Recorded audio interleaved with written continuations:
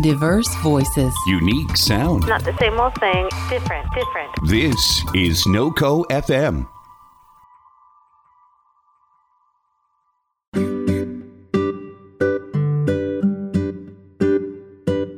Hello and welcome to our 100th episode celebration. We are so excited. We've got a great show planned for you tonight. But before we get to that, in the studio with me is my producer, Chris Lamphere. And it's just so awesome to have you here, Chris, and just to celebrate this moment with you.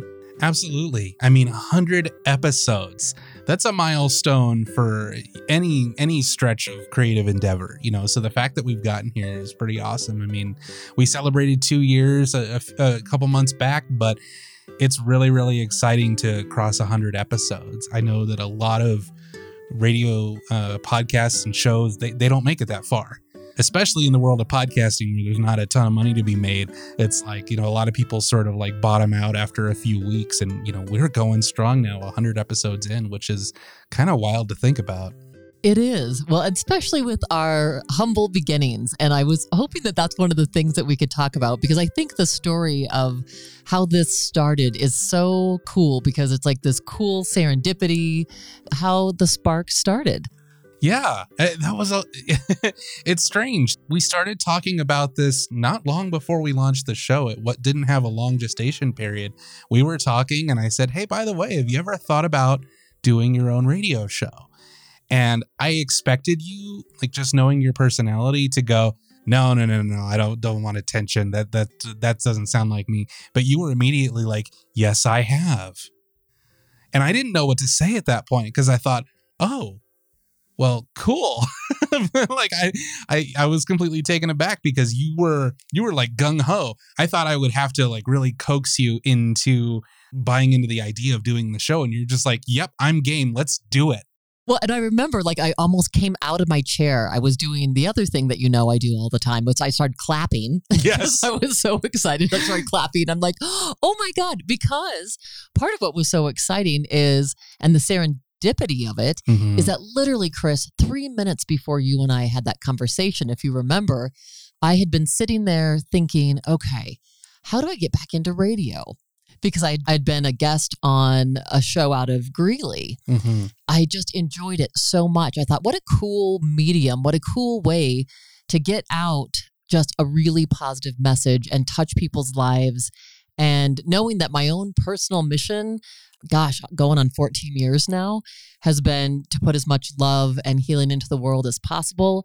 And doing that one person at a time, or maybe at a speaking event, but you know, usually it's couples therapy or it's individual clients. And then to think about reaching a larger audience and being able to share, that's just been incredible. So right there, that was such a big deal. Yeah, I mean, it was really cool to see your reaction to that too, because not only were you clapping and like really excited, you were practically levitating in your chair. And I thought, like, she's going to jump up and down or something. And you didn't quite do that, but you did get up and you gave me a hug and you're like, yes, I absolutely want to do this. How do we get started? When do we do it? Can we do it now? And I was completely taken aback. Like I said, I thought I'd have to convince you or try to talk you into why it was a good idea. And you were just like, I'm gung ho, let's do it. And I think we were recording the very first bits for the show, probably I don't know, not even a month later. I mean, it was pretty fast. Yeah. I mean, I went and took all the FCC training, and so I could, you know, be appropriate on the show and, you know, be appropriate on the air. And then, we got rolling. So it's just been, and later on the show, we'll talk a little bit about it. You know, we've got such a cool show planned. We got Dr. Morgan Oakes on the show today, and he's got an amazing TED Talk called The Language of Dude. We're going to be talking about that. And just an amazing man. So we'll be sharing his story. And we've got an extended dance version of the show tonight. The first third is going to be my interview with Morgan.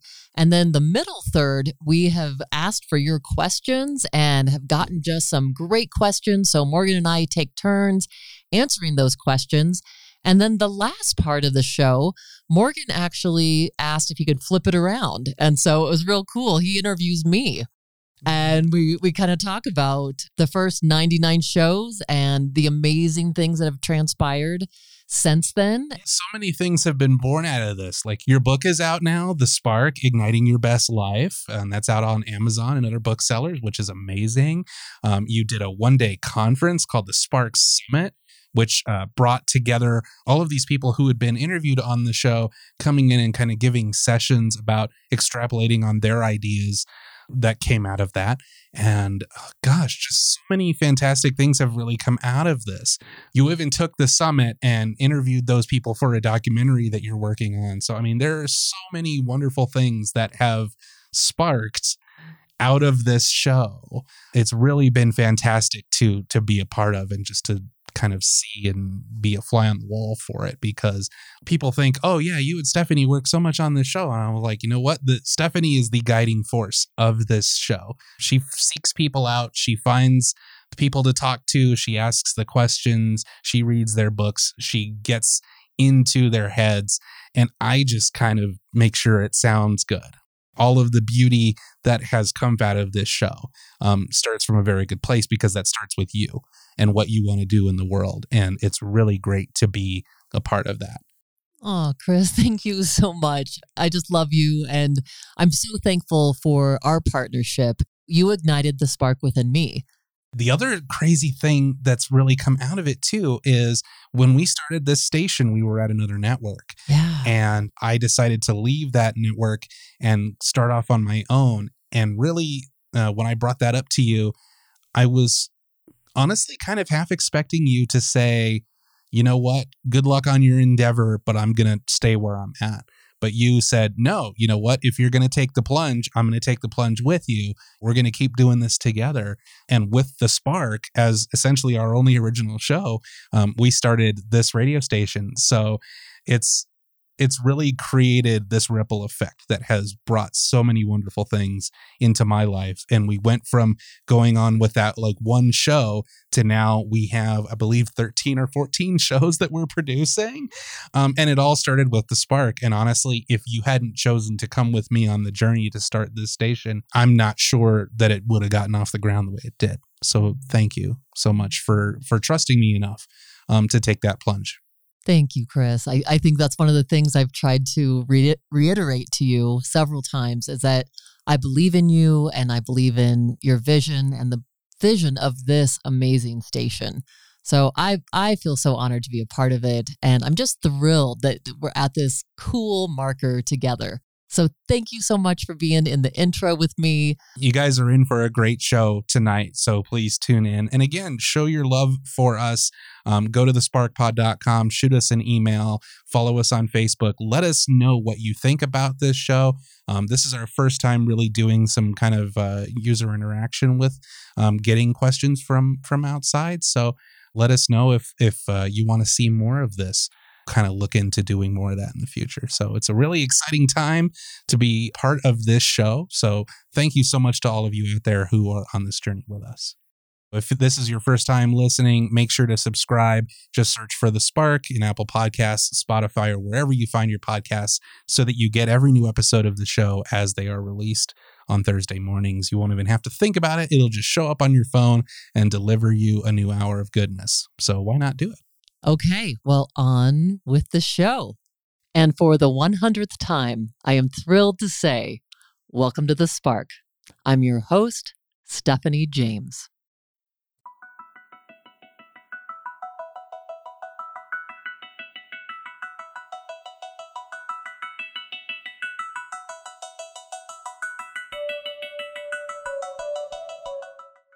I'm thrilled, Morgan, to have you here with me.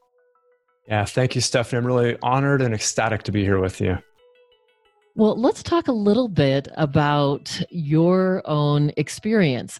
You're a chiropractor, you've done a TED Talk, you're doing these groups with men. But how did you get here, Morgan? Tell us a little bit just about your own story. Well, I got to say, I love listening to other people's stories because we all have a story. And if you don't think that you do have a story, you probably have an absolutely amazing story. And so, I don't know, I think origin stories are great. And for me, I grew up in a really small town in Wyoming, grew up very, you play sports, you go to school. I did all of that. I became a mechanical engineer, and I was doing that career and realized that I wanted to be doing something that was a little more heart-centered, something I was a little more passionate about. And so I went back to chiropractic school, and this is interesting. I'm at Kinko's. So like this print shop that we used to go, print up big projects during school. And I'm in the checkout line, and I'm picking up books and reading while I'm waiting. And I pick up Robert Kiyosaki's Rich Dad, Poor Dad. And I was like, oh my gosh, I just educated myself into the tier that he says you want to go the tier above. And so, even at that point, I was like, oh, maybe I won't do this forever. But I got out of school. I moved to Fort Collins. I started a business that I named specifically so I could sell it in a few decades. Like, it didn't have my name in it. And I just was doing everything to build out this life that I thought was coming. And in early 2005, had a spiritual awakening, and intuition started showing up, and synchronicities started showing up. And I was a year into small business. I was going to Chamber of Commerce meetings and doing all the business things and the outdoorsy things. And I was just a normal guy. And the spiritual awakening happened, and it really turned my life upside down a little bit, but it also brought in a lot more beauty. I was always a kid that struggled to behave in class. I would get my homework done really quick so I could talk and joke and be a disruption. And I think as an adult, I probably was doing a version of that as well. And it really wasn't until I woke up spiritually that I became so engaged and so passionate about being a human, being on a personal growth path, really being on this planet, and being fully engaged and curious about everything, that I think it got me to behave in class, so to speak. And so that was 15 years ago. And at this point, I just always try to keep listening to the intuitions, the synchronicities, still run businesses and still try to be an average guy. And this other more spiritual part of my life is a real guiding compass for me. And it makes life a lot more fun and exciting for me. So that's probably the rough outline of how I got from small town Wyoming to all this other seemingly disconnected aspects of my life that I'm living. That's the duality, isn't it? That we are the average Joes. We are in this human experience, and yet we can open up to that divine experience as well, which makes our lives really so much more rich and beautiful and meaningful. Yeah, it just makes it more fun. It makes the colors brighter, the sounds stand out more. And also I think it adds levity for me. So that idea of this too shall pass. When the stuff's really, really great, I think I try to savor it more because I know it won't last forever. And then when things get difficult, I think it softens it a little bit because I also know that it's a part of the process and the path. And, what are the lessons for me? What's the growth available? And this too shall pass as well. So it makes the good things better and the less good things softer. That is just it. Things are all in transition, always in transition. So I always think it's so interesting, like the song, Row, Row, Row Your Boat. Uh-huh. It's a profound little song if you think about it. Because if we're just going gently down the stream, it's like no matter what shows up, right? It might be a boulder, it might be some rapids, and that it's okay. We can still kind of merrily go down our way, and that life is just a dream. It's really what we create it to be. And if we tap into the flow of it, it's like then no longer do we fear the rapids. It's like we go, no, we can navigate around them. And then when things are really flowing smoothly, we can just enjoy the ride for that little time. So no matter where we're at. Yeah, I remember, and it might have been Wayne Dyer. It was the first time I was hearing that, that nursery rhyme read slowly. And I'm like, where is he going with this? And then as you get into it, you're like, wow, that one was really beautiful and was doing some positive programming into those young sponge-like brains. So yeah, I think that's ultimately, it's at least one of the tricks to being human. Yeah, trying to live in that way. So yeah, you can be in flow a little bit more ease and grace with the wild aspects to it. So how do you feel like it's changed your life? I mean, I hear that you had and you have all this success around your practice, things you're doing in your life, your speaking career is starting to amp up, and with the TED Talk that you gave, a lot of those things are external rewards, if you will, and people can get really caught in that aspect of it. And it's like you have that right now. It sounds like it's manifesting more and more in your life. And yet that spiritual place takes us to where it's a different meaning. Absolutely. Absolutely. I think it's just added more depth. You know, you hear those stories of we interviewed 100 people on their deathbed and this is what they shared. And I think a lot of times the takeaway from that is they regret more the things they didn't do rather than the things that they did. Right. And I always imagine it as, you know, I'm not just going to want a great business. It's not just about a home or a car or that vacation that we went on that one time. It's, you know, it's all of it. And so I think this awakening and the spirituality in my life has just helped me hopefully focus in on a more balanced life, a more fulfilling life.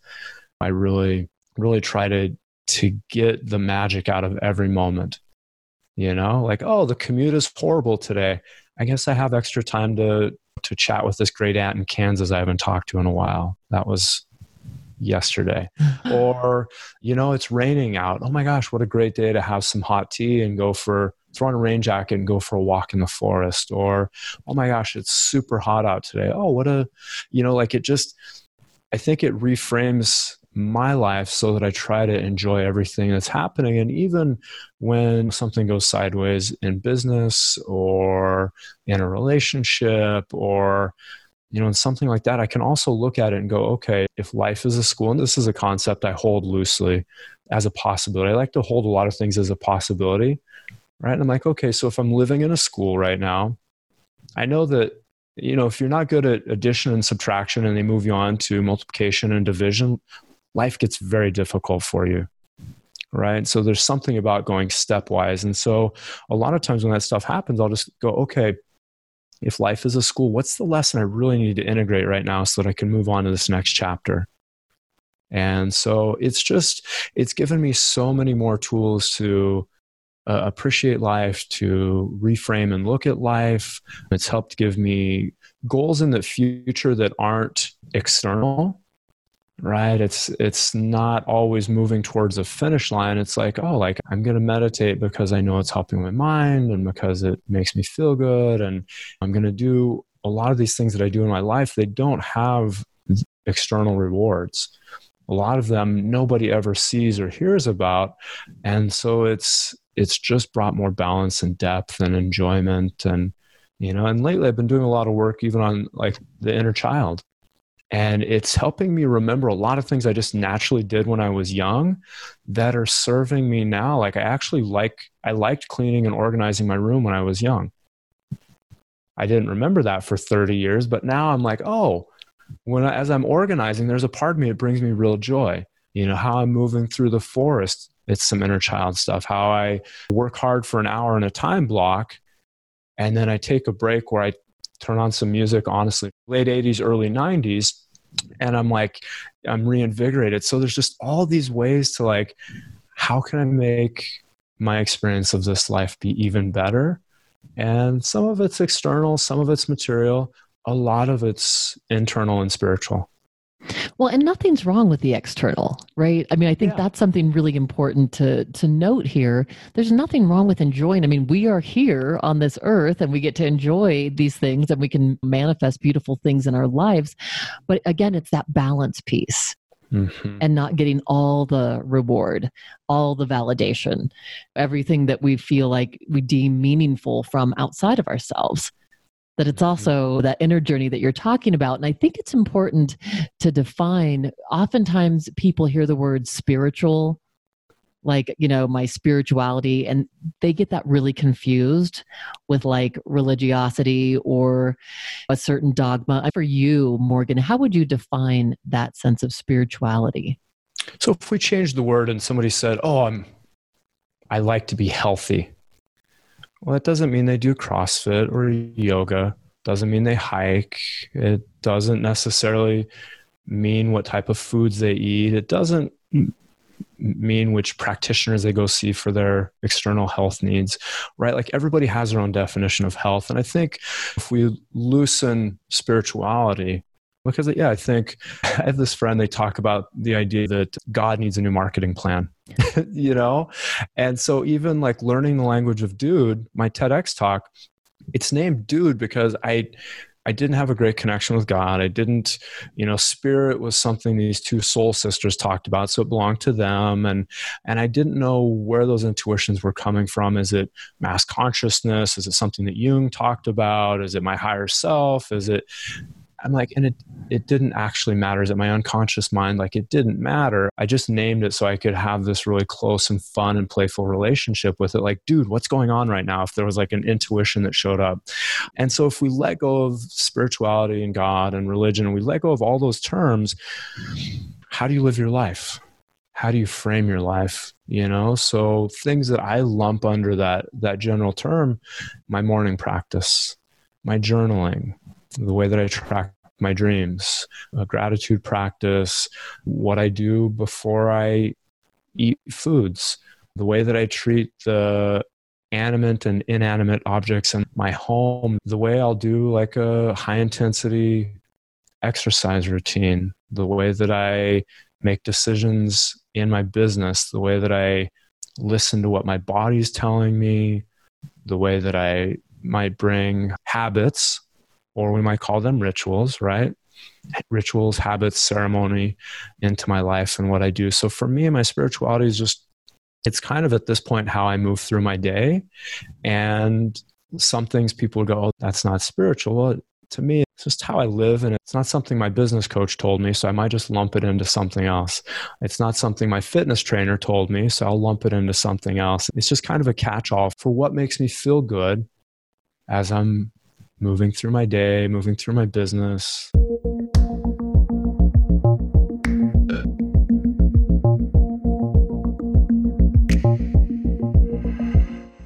The other element I'm really hearing is the sense of real presence to your life.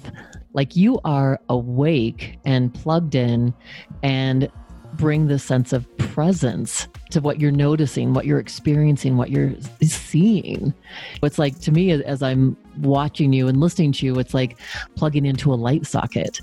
Like your awareness becomes that conduit for that energy to come through you and flow through your life. Yeah, I think that's a big part of it. And I think, especially for the listeners and for people that I talk to, I don't know that I've shared this story before. There was this time I was in Wyoming and I was driving my pickup truck that I had in high school, and I was listening to this music, and at a certain point I realized I hadn't seen the road. I hadn't consciously seen the road in like 10 minutes, right? And I think we all have those experiences where we're like, oh my God, where was I? And we can unconsciously drive, we can unconsciously cook a meal, eat a meal, but I think the risk is that you can lose a few months, you can lose a few years. There's people who are like, I don't know what I've done with my last decade. And so, yeah, I think by trying to be conscious and to have the little things be meaningful, there's that idea of like getting the juice out of every single grape. Like I really want to enjoy and savor the sweetness and the bitterness of everything that's happening. So yeah, presence ends up being one of those things that's woven into how I'm trying to live. And it's not always there, but it's a goal. Well, and I think that is the goal for all of us. It's so easy, like you said, to go unconscious. So it's like, how can I continue to wake up to this moment? It makes me think of like Thich Nhat Hanh, who lives in Plum Village. And in Plum Village, at random times during the day, they ring these bells. And what it's for is for everyone to stop whatever they're doing, stop and take 3 conscious breaths. So to bring themselves to the present moment. And I think what a cool thing if we were able to set up a random alarm or a reminder on our phones. And whenever that went off, and even if we did it every hour, we'd probably lose ourselves in our work or what we're doing anyway. But to get that reminder and just stop and bring ourselves back to this moment.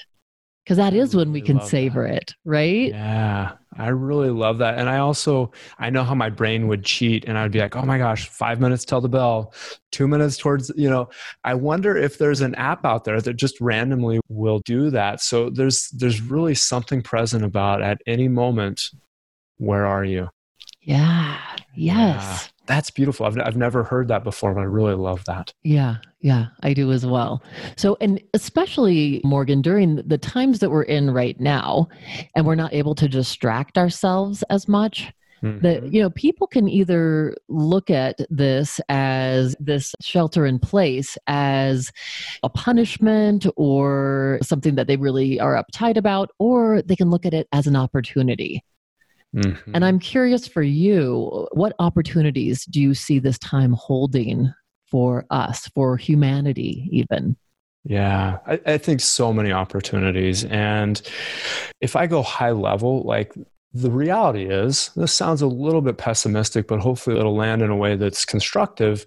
We've been socially distancing for years, right? Like, how long has it been since you go to a family event and everybody's on their phones?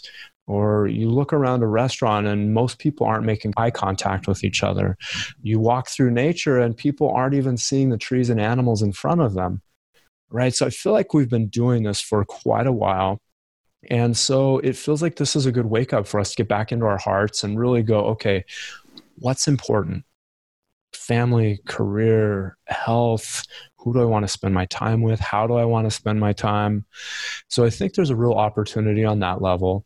And, for me, when this happened, I'm a guy that always has too many to-do lists. And I'm like, oh, I could create this and do this and build this and do that. And so I was like, oh, like with all this time, I'm going to knock this out and that. And I just kept stopping.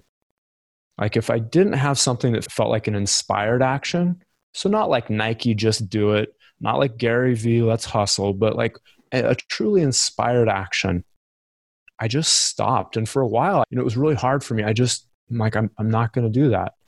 And I might take another few hours off. I'm not going to do that. I'm going to go walk in nature again. I'm not going to do that. Like I need to just stop because life was moving too fast for me. And so I think this is a good opportunity for people to just stop. And partially, some of us are forced to stop going to work. We're forced to step out of like heavy social commitments, especially for the extroverts on the planet, where a lot of the things that were part of what we were just doing and who we thought we were have kind of been put on hold. So I think there's something really beautiful about stop, let everything rest. And then at that point, what would you choose to actually pick up again? And another way to look at that, if everything in your home was lost in a flood, which of those pieces would you actually go out and purchase again? If all your clothing was gone, what would you actually purchase and put back into your closet? So that was a first step for me, is really, okay, let's stop. And then as I start moving forward, picking up each thing, kind of like I'm doing feng shui on my life of like, is this the right thing? This was true a month ago. Is it true now? Because the planet's completely shifted, right? Like goals have shifted. What holidays are going to look like has shifted. Towns, businesses that we love going to may no longer exist anymore. So like as everything has shifted, I love Donald Walsh, when everything changes, change everything. So that's how I've been using this time. That's what I think the gift of right now actually is. And of course it's horrible. And of course a lot of people are suffering with loss of loved ones, of life, of financial safety and security. And how do you consciously choose who and what you are, and then move forward from there? Have it be as much of a blessing as it can be. Thank you for acknowledging that. I do think it's important to know that everybody's not able to just glide through these times, and there is lots of heartache and pain. And again, I think one of the portals to be able to deal with that is this ability to go within, no matter what circumstances you find yourself in right now. So again, for our listeners out there that are struggling, I find so many people every day are messaging me and asking me, how do I deal with this anxiety? How do I deal with these feelings that are coming up around this of being afraid or feeling helpless? And so those are some of the questions I'm excited you and I are going to get to later on in this episode.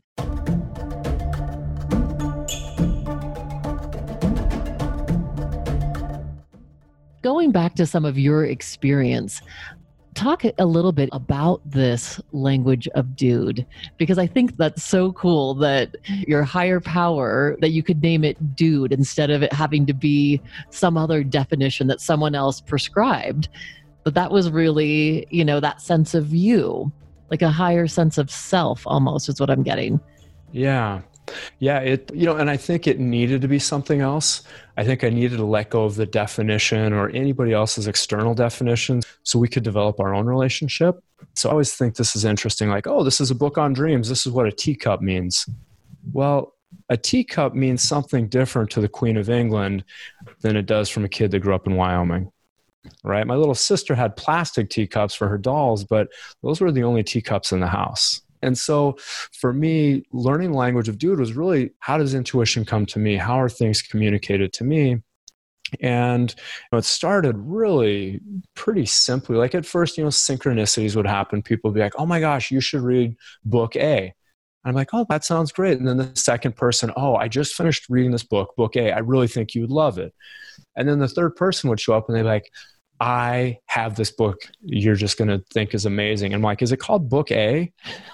And they'd be like, how did you just do that? But it just was, I was like, oh, you're number 3. Like, I'm going to pay attention to that. And I started hearing words I had never heard before. I started, to be honest, I was like 30, but all the people I were hanging out with were like these 45-year-old divorced women.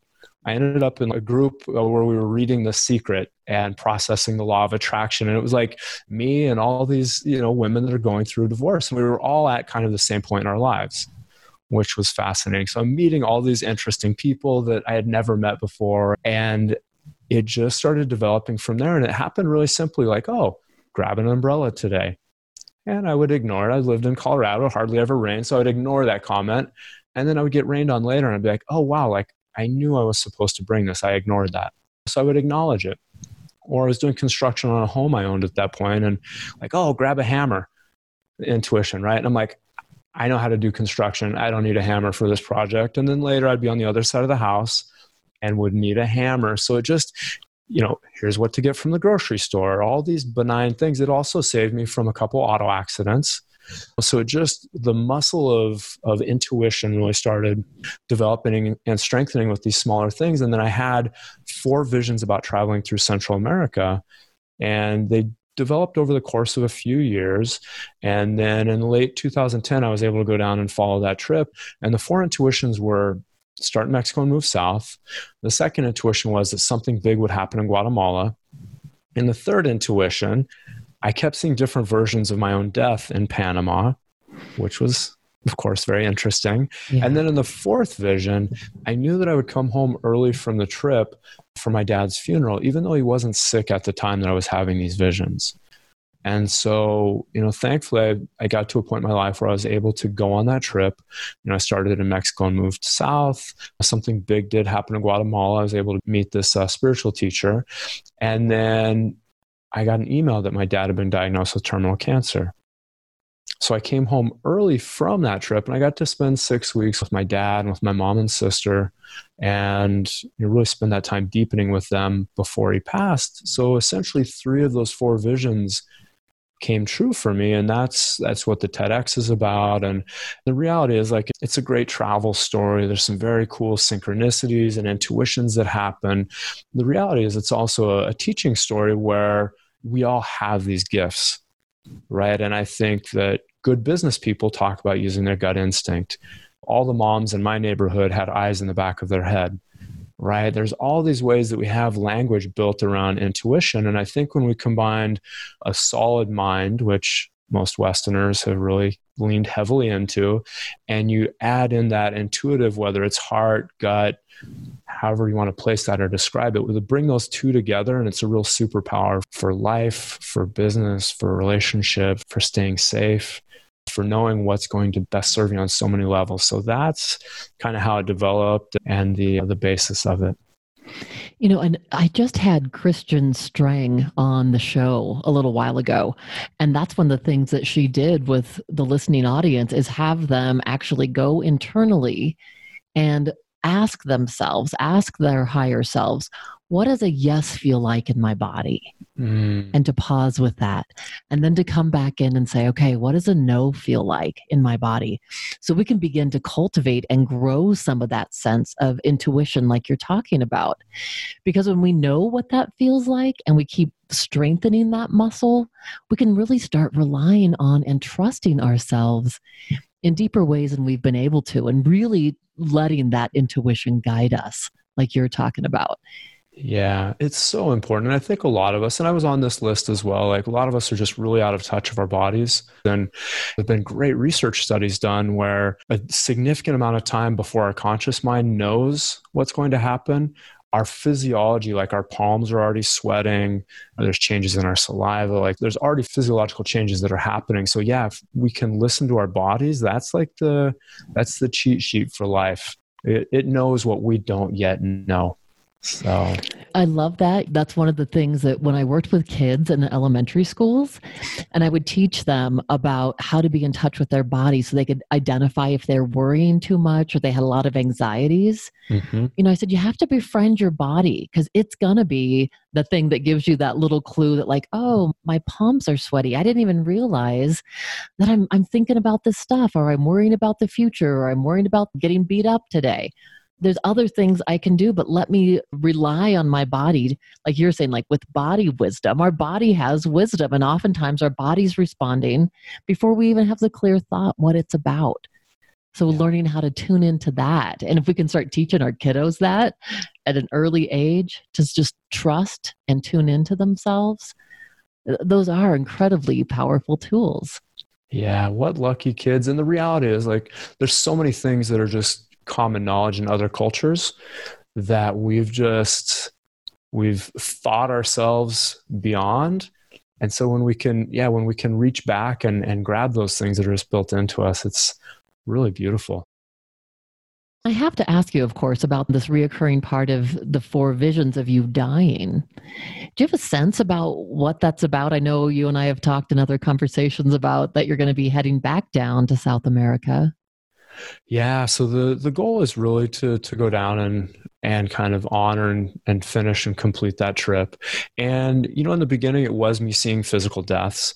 And through a lot of processing and just spending time with that in a number of different ways, what I think it came to was more of like an egoic death or a shamanic death or an initiation. And really, and I think this is true for a lot of us. It's, we're always going through this caterpillar to butterfly transition, whether it's middle school to high school or high school to college or first job, first home, first relationship, and we really are required over and over to let go of a part of us that's not really serving us so that we can step into something more beautiful.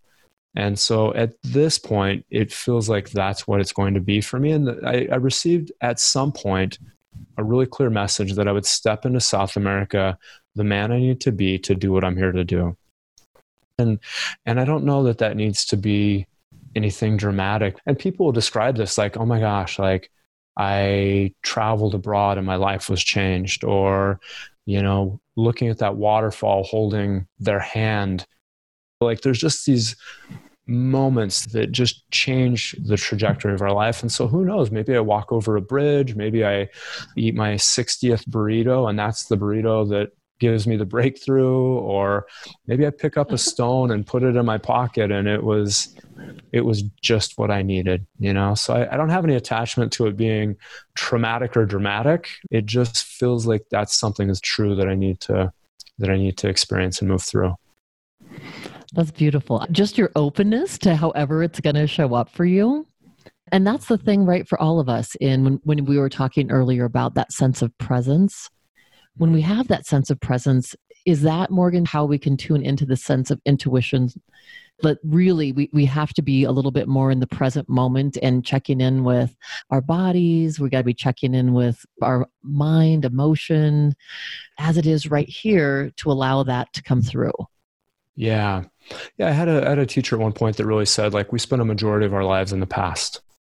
So if we're thinking about that thing, we're losing the opportunity in the moment for whatever. Or if we're so far out in the future, we lose the opportunity in this moment. And so I think there is something about being present. There's something about listening to the body. And there's a great story of this farmer that, like, they find a horse and the neighbor's like, oh, what a blessing. And he's like, maybe, we'll see. And then the farmer's son falls off the horse and breaks his leg. And the neighbor's like, oh my gosh, what a horrible thing. And the farmer's like, who knows? We'll see. And then the army shows up and they're grabbing all the kids of a certain age to take them off to war. And this farmer's son can't go because his leg is broken. And the neighbor's like, oh, what a blessing. And the farmer's like, oh, we'll see. And like the story just keeps going on. And I think having the ability to not jump every time somebody says boo, like to just stay centered and go, yeah, I don't know if this is good or bad, but I'm going to stay curious and process it and not let it get stuck in my body, not let it get stuck in my mind, not vomit it out on everybody else, but process it. I think that it just all weaves in and just creates opportunities for connection and experience and hopefully peace. And also hopefully abundance in a business sense and abundance in a connection and relationship sense. And yeah, all of the things. I think when the bucket is properly built, it holds everything. I have to just piggyback on that. When you're talking about the past and the future, when we're worried about the future, I always say, you're having a fantasy. It's a negative fantasy. So if you're going to fantasize about the future, you might as well make it something pleasant. You might as well enjoy it. But the truth is, if we're in the past or in the present, we're not fully enjoying this moment. Yeah. And when I ask people, even panic disordered folks that I work with, if you bring yourself to this moment right now and just take a deep breath into your body and feel into your hands, your fingertips, what's wrong in this moment? What's happening in this moment? And when you really bring your awareness and your attention right here, right now is usually okay. We can get through this moment. Yeah. And then I invite them to experience getting through the next moment. And sometimes those are the days when we're going through these really hard times. We just have to keep showing up to the moments. And that literally is how we can get through, because usually we really are okay. It's the what if game. And oh my God, I don't have a frame of reference for what the future looks like. So I can get really scared. There's all these unknowns. Or I can say, you know what? In this moment, I'm sitting here in my living room. I'm warm. I'm well fed. I'm okay. Yeah, I think that's enough, right? That's one of the, I think, foundational keys to life.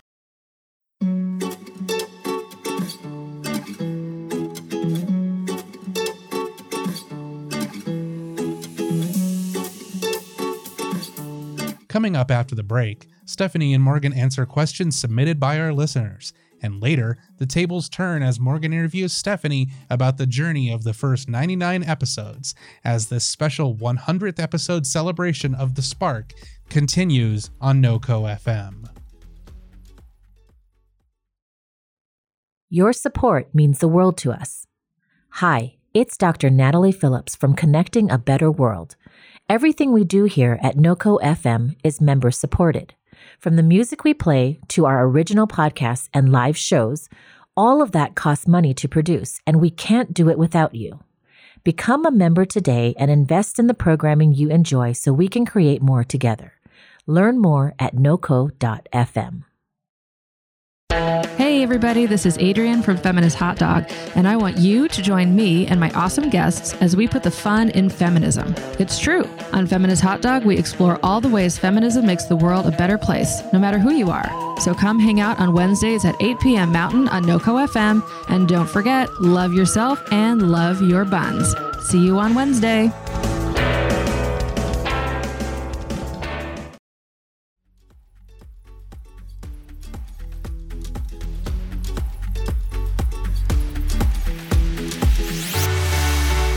Morgan, I am so excited about this part of the episode because we're actually going to be answering questions that people have sent in that knew we were talking today. So there's a variety of questions that came in from all over the place. I think a lot of them are about the current situation going on now, as well as how do we deal with some of the emotions that are happening right now while we're in shelter in place?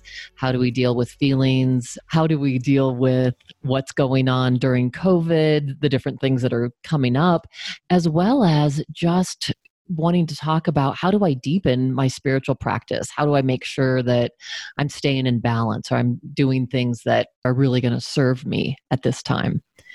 So I have a question here from Joel in Salt Lake City, and he says, what are good ways to cope with the physical isolation, which can bring such a heavy burden to the spirit? Wow. It's interesting. I heard my radio voice. Hey, Joel, thanks for the call. And so I think this is a really good question. And I think the first place to frame this, and this is a conversation I've been having with a lot of people, is this is our lives. This is your life, Joel. Everybody that's listening, this is life right now. I've been comparing Seattle, where I'm at, to Colorado, where you're at. In Colorado, when it snows, you're like, snow season's here. Let's keep the better tires on the vehicle. And you're just aware of it, right? In Seattle, when it snows, if you wait 2 to 5 days, it'll be gone and you won't have to deal with it for another year. And this is more like a Colorado winter where it's here for a while. So if your ergonomics aren't set up good, if you're working from home, get those changed. If the studio where you were doing yoga or Pilates or your workout has obviously closed, what's your way to take care of that at home? As all the habits that we had, let's say 3 or 6 months ago, have kind of transitioned, realize that this is our life right now. And we don't know if it's going to be much different a few months from now, 6 months from now, maybe even a year or two. So how do you build your life so it's sustainable? And yeah, I guess I'll admit to this. I hadn't had a hug in 2 months, and it was really bothering me because I'm a hugger. And I had friends came to my chiropractic office to get an adjustment. So luckily I'm getting that interaction. And I know a lot of people aren't. So I consider that being of service a real blessing because I'm getting some human interaction. And my friends were there and I'm like, are you open to just giving me a hug?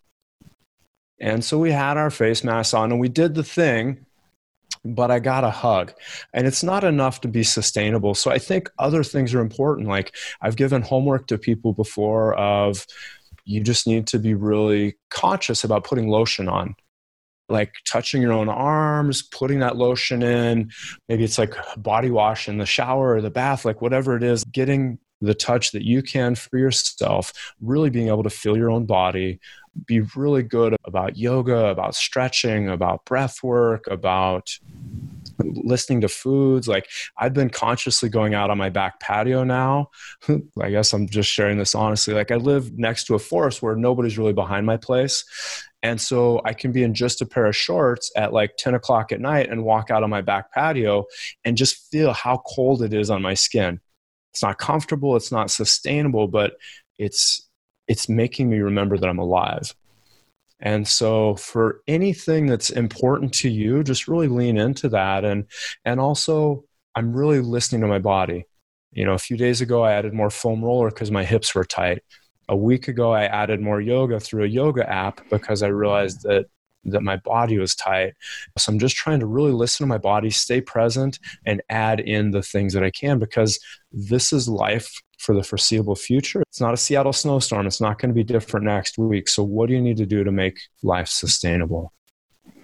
Thank you for that. When I think about my own experience too, when this whole thing first started, I can really liken it to the whole grief process. Because at first it was this kind of sense of denial. Like, this is just going to be a Seattle winter. This is going to be fine. And I think the next level, after you get past bargaining, which is like, oh, well, maybe if we would have done this, this wouldn't happen. Or, gosh, maybe, we kind of go back and forth. Maybe it will just be 4 weeks now. So the bargaining phase of grief work kind of comes in. There's also the anger phase, like, damn it, why is this happening? Yeah. I don't want this to happen. I don't want this to be there.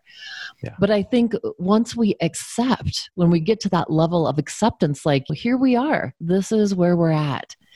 And so if this is going to last another month, or this is going to last another year, exactly like you're saying, how do I meet those physical needs on my own? How can I plug into the things that make my physicality feel good, feel grounded? So whether it's touching your own arms, your own body, I think those are really important roots. And getting into your body with yoga or movement, stretching, beautiful. Thank you for that answer. Okay, so I have a question here that comes from Steve here in Colorado. And he said, can I share the same high frequency of love without being in the same space? Do you want to take this? Sure. So the thing that I understand, just because I know, first of all, from research and from talking to so many beautiful, evolved people, whether they're stem cell biologists like Bruce Lipton or research scientists like Stephen A. Schwartz, who have done research around this, we know that love is an energy and it has a certain vibration. So if you're just looking at this scientifically, there's a famous study that people came into New York City and there's a group of people meditating and sending out just loving kindness. And for the 6 weeks that they were there, the crime rate dropped 38%. And then when they left, it came back up. So it's interesting that as they were holding and sustaining that vibration of love, something was happening. Right? People were responding. And the same thing is true when someone has cancer and they've done research where that person's being prayed for. Even in blind studies where they've done different religious people, whether it was a rabbi, someone that was a minister, someone who was a shaman, just being given a picture of someone, not knowing the person's story, but just praying for that person, just sending that person love, the person got better. Their health improved. So we know there's power in this sense of love. And so even, Morgan, as you and I are sitting here talking, I can feel the love of our friendship. It's just like palpable, even though I'm seeing you through a screen and you're states away. So we could get really existential here, but we also know from Einstein's theory of relativity that time bends in on itself and the time and space really are constructs. So you and I really are here in this moment. So I feel like as we send out that vibration of love to people that we care about, or we can even send it out to our community and strangers, it's palpable and it is received. And so we really can share that same high frequency of love with one another. I have to tell you, every night here in my neighborhood at 8:00, everybody goes outside and howls. And you hear it for blocks and blocks and blocks. And it's like the most incredible thing. It's this awesome sense of love and community. And like, we're all here. These wild souls just being like, this is it. And so that sense of connection, it gives me chills from the top of my head right now, all the way down to my feet, because it is that frequency of love and connection. So my answer to that is definitely yes. I'm just so excited about that neighborhood. I'm like, if a house was getting listed for sale and they put that on there, I'd be like, oh my gosh, yes. Yeah, I love that playfulness and that connection. So, and I would say the same answer, like there's quantum physics studies, they're doing studies on so many levels to show that we create an impact. And it's interesting, even a little, this is less research-based, but yesterday I was speaking to a woman who's basically put me up for Vision Quest for a few years. So she's a shamanic teacher and she's an elder. So she's 75 years old this year. And we were talking about a process she went through where the recommendation was to do healing work with a parent or with anybody, but she and a friend had done this with their parents. Whatever you want, you just wish that for that other person. And it was a 2-week process for her. And she and her friend were just amazed at the shift that happened for that. And I think there's so much about intention, about, the energy of love, the energy of hope, the energy of I want for you what you want for yourself. And even this one was different. I want for you what I want for myself. But the transition and shift that happens with that, and yeah, it doesn't matter if you're 1 feet away and you're on somebody's table receiving a healing, or you're on the other side of the planet receiving the same healing. So yeah, dive into it and trust your intuition. I think whatever's feeling right for you to do, however you visualize it, however you feel it, I think that also helps us tap into our superpower. Some people are good about visualizing it. Some people are good about singing it. Some people are good about having it move through the hands like an energy practitioner. So yeah, whatever your way to give that love feels best for you, that probably is your superpower. And so yeah, we're all grateful you're out there doing your work and sharing your love. Beautiful. Now, I have one here, a question that I'm going to throw at you first. And this is from Haley in your old home state of Wyoming. Hello, Haley. Thanks for the question. As a senior in college and not being able to go through graduation and all the ceremony and the things that really are the ritual in our lives that can be so significant about moving from one place to another. Her question is, how would you give comfort or give advice to graduating college seniors who aren't getting to walk across the stage or complete finishing their year of college in a way that's really marking the end? Will this lack of experience affect them in ways they aren't aware of right now? Yeah, it's a great question. Especially the last month, I've been driving around and I've been noticing impact. Like, oh, that business of 32 years is closed. Oh, I have a young man in my life who's really special to me. And he spent his 18th birthday at home with his mom. He missed his senior prom. He's going to miss graduating from high school, and so my heart just goes out to him and to people graduating from college and missing that ceremony, that initiation. And so first of all, my heart goes out. Just so many people on so many levels are missing these opportunities. And there's a story that a teacher of mine shares where in growing up, they were in Montana. It was really cold. The heater in their home went out at one point, and they didn't have the finances to repair it until the next paycheck came in. And so that could be this really horrible thing. But instead, what they did was the parents set up a tent in the living room, got out all the camping gear, and made it an adventure. And so the next day at school, this kid, instead of being bummed out, like we don't have enough money to fix the heater, was like, what'd you guys do last night? I went camping, And so it really became this positive. And it's not to make light on all the opportunities and experiences that people are having. It's rather a way to look at it like, how can you make this super memorable? How can you make this be an experience that's important to you? In a time like this, how does everyone make the experiences that are not going to be what they were going to be, still make them special and impactful? And you're hearing stories of, oh my gosh, it was the guy named John from The Office put on like a virtual prom for everyone, right? And you're seeing stories of these ways that people are making things special. And so I would say find a way to honor something like that. If you're at home with family, if you're at home with friends, like find a way to make it special. And I think one of the key things with ceremony is this thing that's ethereal and you can't really put your hands on it. A lot of times what's happening, the energetic shift of like an initiation or a ceremony. And so how do you make it physical?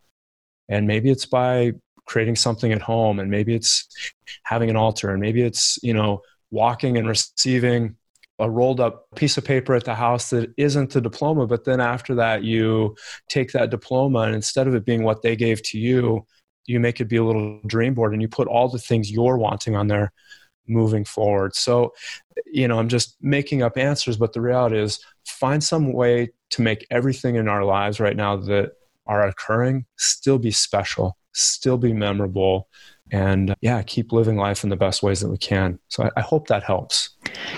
Yeah, I was thinking about a friend, Amy Beth, who a few weeks ago had her birthday, and it was so beautiful. Her sisters called all the friends. So there was probably about 12 or 14 cars, and people decorated their cars and put happy birthday signs. And she had no idea we were coming. And so we came, everybody was lined up, and her sister went and rang the doorbell, then ran back to her car. And then everybody started honking their horns and going by and waving and shouting, "I love you." And then we circled back around again. I mean, everybody was just bawling because it was just so special. And it was such a cool celebration of, we're celebrating you, even though we all can't sit together and have a big dinner and drinks. We're still celebrating in our heart. So I think for Haley too, and for other people out there, it's like we just have to think outside of the box right now. We can still celebrate. It might look a little different, but the energy, the excitement, the wishes, the intent, it can all be there. And so even if we can't be there in physical form with one another, I think there's ways that we could really, even if it's a Zoom, and like you said, she could still walk across the screen and have her own diploma, and then have people talk about, these are the wishes that I have as your life goes into this new phase. These are the gifts I want to give to you as you enter this new place in your life.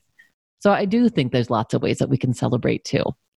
Yeah. I think letting go of what it coulda, shoulda, woulda been, and really just make it something special. And I think the things that happen in the next 6 months might be some of the most memorable of our lifetimes in a really beautiful way, just because they'll be so outside the box, so creative, so heart inspired rather than tradition inspired, maybe. Yeah.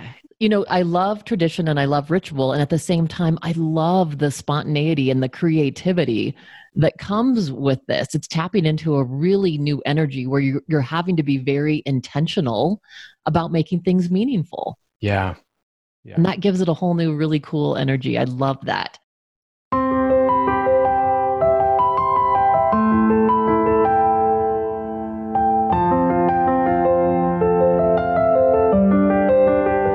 So here's a question from Joe in Firestone, Colorado.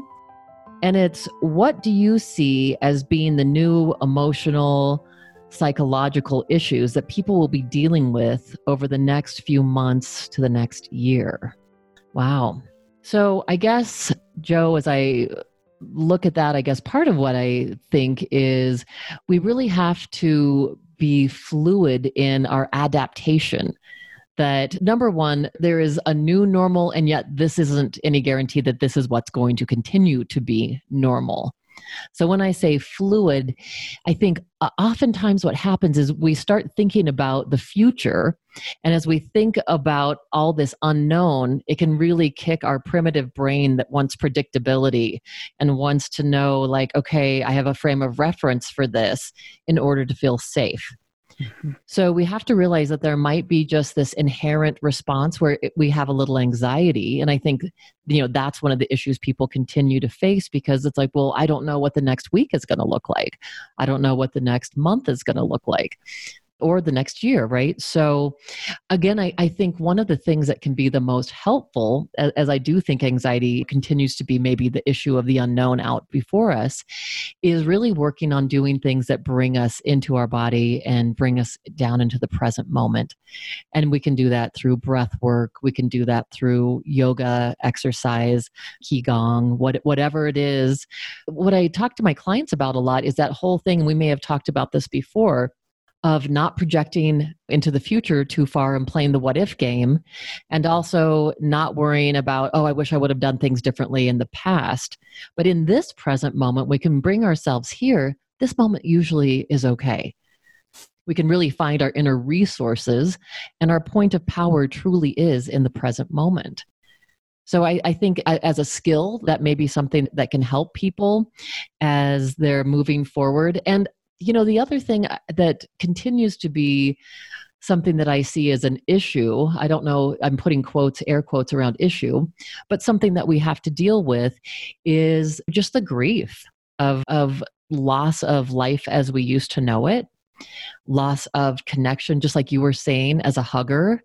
I'm a hugger too. I mean, I hugged most of my clients when I was saying goodbye. I mean, it was just this really connected experience. And so now I hug my dog a lot, and that's awesome. But it's, it's really allowing ourselves to be with whatever comes up in the moment. Yeah. And so I would say that would be, if something we have a tendency to do, like, we want to distract ourselves. And right now we don't have all the distractions. So instead of drinking it away or getting on your computer or just trying to distract yourself, to just be with whatever emotions come up and to notice them and to be with that energy in the body and breathing into that place. It's like the moment we begin to do that, those feelings begin to dissipate and transmute. Yeah. And so I think that can be one of our most powerful processes moving forward, is learning to be with us. I feel like that's one of these bigger kind of universal lessons about what's happening right now. Yeah. Is just that. So I'm going to flip it back over to you, Morgan. What is your response to this? Well, as a healthcare professional, I'm glad you got that one first. So, and I think the piece that you've been saying about acknowledging grief and processing it is really important. Another place that I thought about was, and I'm going to forget the name of this person that came up with this idea, but my understanding is it's in the book Good to Great.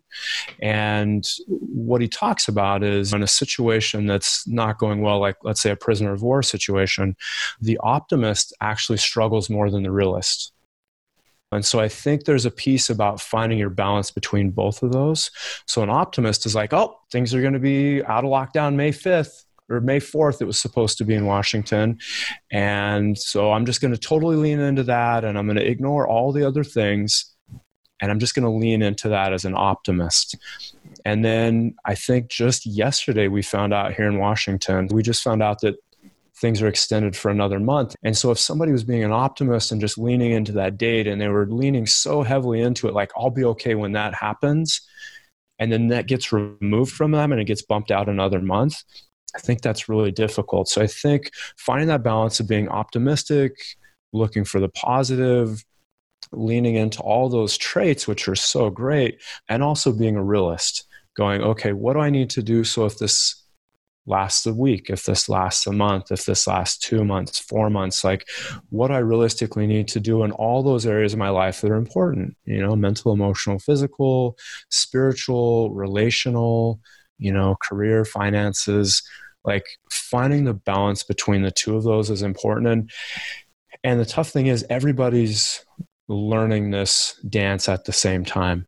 And even the experts are really struggling to go, okay, here's the best option. State to state, it's different. Country to country, it's different. So stay optimistic, do what you can with that. Be realistic, so that if things shift on the outside, you're okay. And the other thing I think it's important to look at is, in times of stress, we can fall into our most negative traits.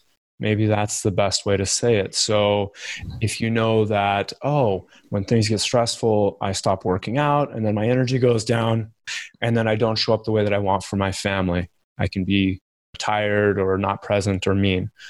Be aware of that, and so see that coming. Or I have a history of addiction to whatever that is, whether it's Netflix or a substance or a behavior. Just know that the places that you go when you're stressed out, just be aware of those and know what those things are that you can do to be preventative. And also, it's not preventative for a Seattle snowstorm. Here's what I can do to get through the next 5 days. What's preventative, sustainable, and holistic? Good for you, good for others, good for the planet. And I would also say this is a really important time to reach out to people. Reach out. If you're in a place of power and strength, reach out to those that you know need the help. If you're needing support, reach out to those that you know can help you. And that can be friends, family, coaches, mentors, healthcare practitioners, that person you haven't talked to in a decade. So I think all of those things are important to really just have as many tools in the toolkit as you can right now. And consistency is probably king at this point. Stay consistent, stay mindful, and know that you have support out there. So many people that want to support so many others right now. So know that that's the truth of this planet. Love that. Yeah. So we have time for about 2 more. This question comes from Shelley here in Fort Collins. How can we use this time to help deepen our spiritual journey opposed to getting trapped by fears? Hey, Shelley from Fort Collins. Thank you for the question.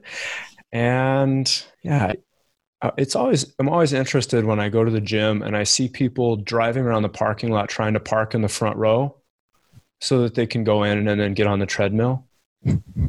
Right? Isn't that fascinating? Have you ever noticed that before? Yeah. And the reality is the strength comes from being on the treadmill. The strength comes from walking those extra steps from the back row to the front door of the gym. And right now we're on the treadmill. Right now is that time where we're getting to strengthen the muscles of personal growth. We're getting to strengthen the muscles of how does fear show up in my life? How do I process it? My fear, others' fears, society's fears. So right now we're at the gym, we're on the treadmill, and it's probably turned up a little higher than we actually want. Right? So this is the time to do that. And again, all the things that we just shared, like lean into your processes, know where you'll potentially trip, know what keeps you strong, know what keeps you balanced, know what raises your energy, know what lowers your franticness. Lean into others. Really, this is a good time to be in community. A teacher of mine says the time of the lone wolf is over. A healthy wolf lives within a pack, right? So find your pack, find your tribe, find your community. And yeah, this is the time to test our grit. And really, evolution is being sped up right now. So this is a great opportunity if that's what you're hoping to do. Yeah, thank you for that. I think too, there's something huge. I mean, that was my response as well. I always thought it was interesting. I lived in Wyoming for 19 years.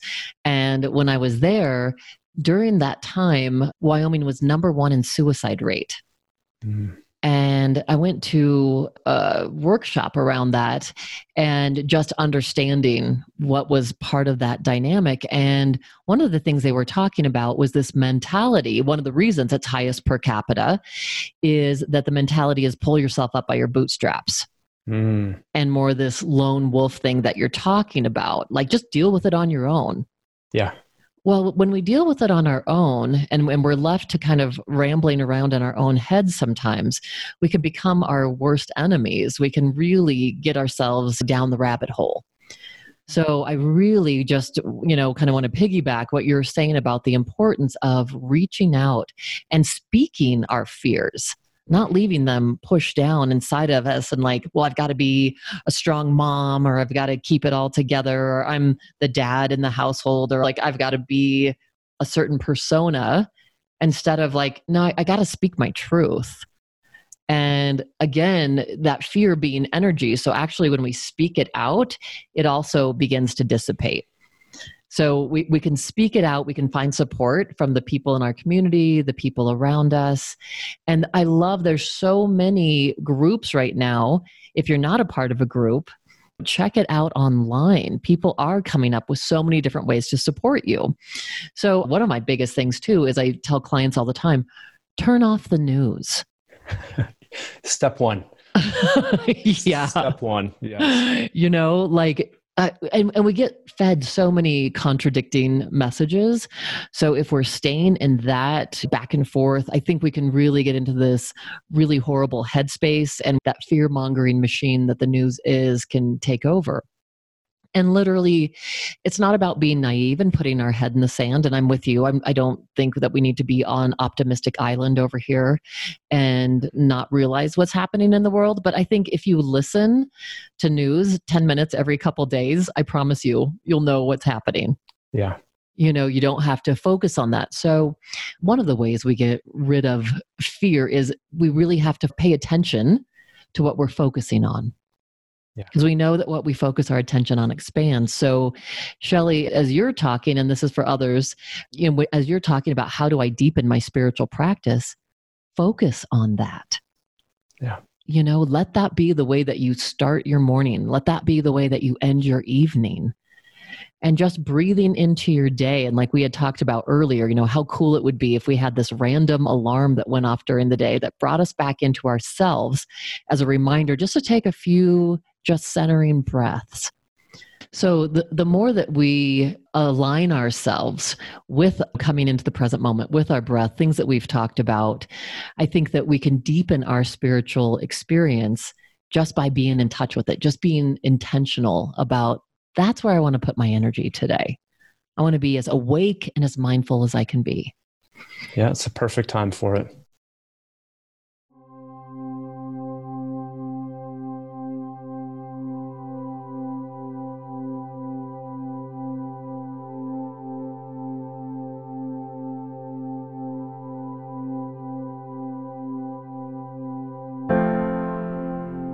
Okay, so last question here comes from Josh in Nebraska. He's struggling a little bit, saying how to singularly maintain sanity in what feels like solitary confinement. And also, how do we maintain relationships at a distance? And I think we've covered so many things, I think, that address that first question. Mm-hmm. And part of it is changing your paradigm. Right? Saying to yourself, okay, I could look at this as solitary confinement. And this isn't to put rose-colored glasses on, but it's saying, how can I look at this as the opportunity that it is? So this is what's presenting itself. Yeah, I don't want to put on rose-colored glasses and put my head in the sand, but I also don't want to put on my black glasses and say, this is the most horrific situation either. I think if we could just get really curious about what might open itself up to me in this situation, what might be the potential right here for growth, or what I could plug into, could really help transform that feeling of I'm really alone and I'm in this solitary confinement. Again, and like we've said, reaching out to other people, being connected in all these other ways. That's part of this, what is the potential of this moment for me? What is the potential of this situation? And then that kind of feeds into the second question, which is how do we maintain relationship? And I think it's really different at this time. It's not going to be physical proximity. But I'm telling you, I had one of my friends last night. I was cooking. As you know, I got a new stovetop last night. Yes. And I was very excited. And so I had one of my great just life friends that I've been friends with for, almost the past 30 years. He and I had a call scheduled at 7. So I put him on FaceTime and he cooked with me. When I fixed dinner the whole time, just visiting with him and chatting, and then literally set him up on the table and ate my dinner. So we ate together. And I mean, it was so much fun. And so I think we have to think out of the box. The thought of separation is truly in our minds. And so if we want to experience connection, really, it's one thing I do want to say, I think even though texts can feel good and it's a nice way to just say, hey, how are you? Mm-hmm. There's nothing like being able to look in each other's eyes, to really have that sense of energy and connection. We've heard forever that eyes are the windows of the soul. And I think that's true. We get a deeper sense of being interconnected when we're able to look at one another. So I think those are the things that I would encourage you to do, Josh, is make sure that you're having voice to voice at minimum. If you can't see each other, hear the resonance in each other's voice that we don't get through text. And when you can see each other, it's just, again, it's being creative, thinking outside of the box of what does connection look like right now. I have a very sweet girlfriend, Katie, who lives about 4 blocks away from me. And even though we're not hanging out right now, I'll open up the mailbox, and the other day there was the cutest, it was like this little paper triceratops, and she had written "rawr" on it, and then it said, "This is dinosaur for I love you." Wow. And it just made my whole day. It was just like such a gift. And yesterday I opened the door and my sister had left the cutest, sweetest little Mayday basket with these little fresh flowers right on my doorstep. Didn't tell me, didn't ring the doorbell. And it was just so precious. So it almost brings me to tears right now. I mean, it's just so meaningful. So when you can do things like that to reach out, it makes such a difference. So there's lots of different ways, I guess I'm saying, that we can connect and still be in relationship with one another. Yeah. Yeah. There's that saying, how we do anything is how we do everything. And this is, again, an opportunity for us. The things in our lives really are getting highlighted right now, right? So even with terminology, because it's really easy to call it isolation. I've been calling it lockdown, which I think is a prison term as well. But for me, it just sounds better than, it just flows better than the longer terminology they're using. And words are really important, right? Our unconscious mind believes what we're saying, even if we're joking. And so a lot of times if something negative will happen in the last year or two, I'm just like, oh, I had this really interesting situation occur, right? Because interesting doesn't hold energy. It could be good, could be bad, doesn't have judgment in it, So we are living in interesting times right now, right? And so whether we call it self-isolation or lockdown or whatever, trying to find some verbiage so that we can really lean into it in a good way. I'm going through a book, Power versus Force again, which I haven't looked at in quite some time. And if people Google that, even if they just look up Power versus Force energy scale, it will probably pop up. And what this guy talks about, he's an MD and a PhD, and he talks about the vibration of these different states. And so dead is 0, like he would put like Jesus or Buddha at 1,000. And then the rest of us are in between. And like shame is at 20 or 30. Guilt is a level above that. Up above that might be depression. Up above that would be anger. And the break point at 200 points is courage. And then up above that, you have things like peace, love, acceptance, joy. Right. And I remember this from a different angle through a coach I had hired a few years ago, 4 summers ago, actually.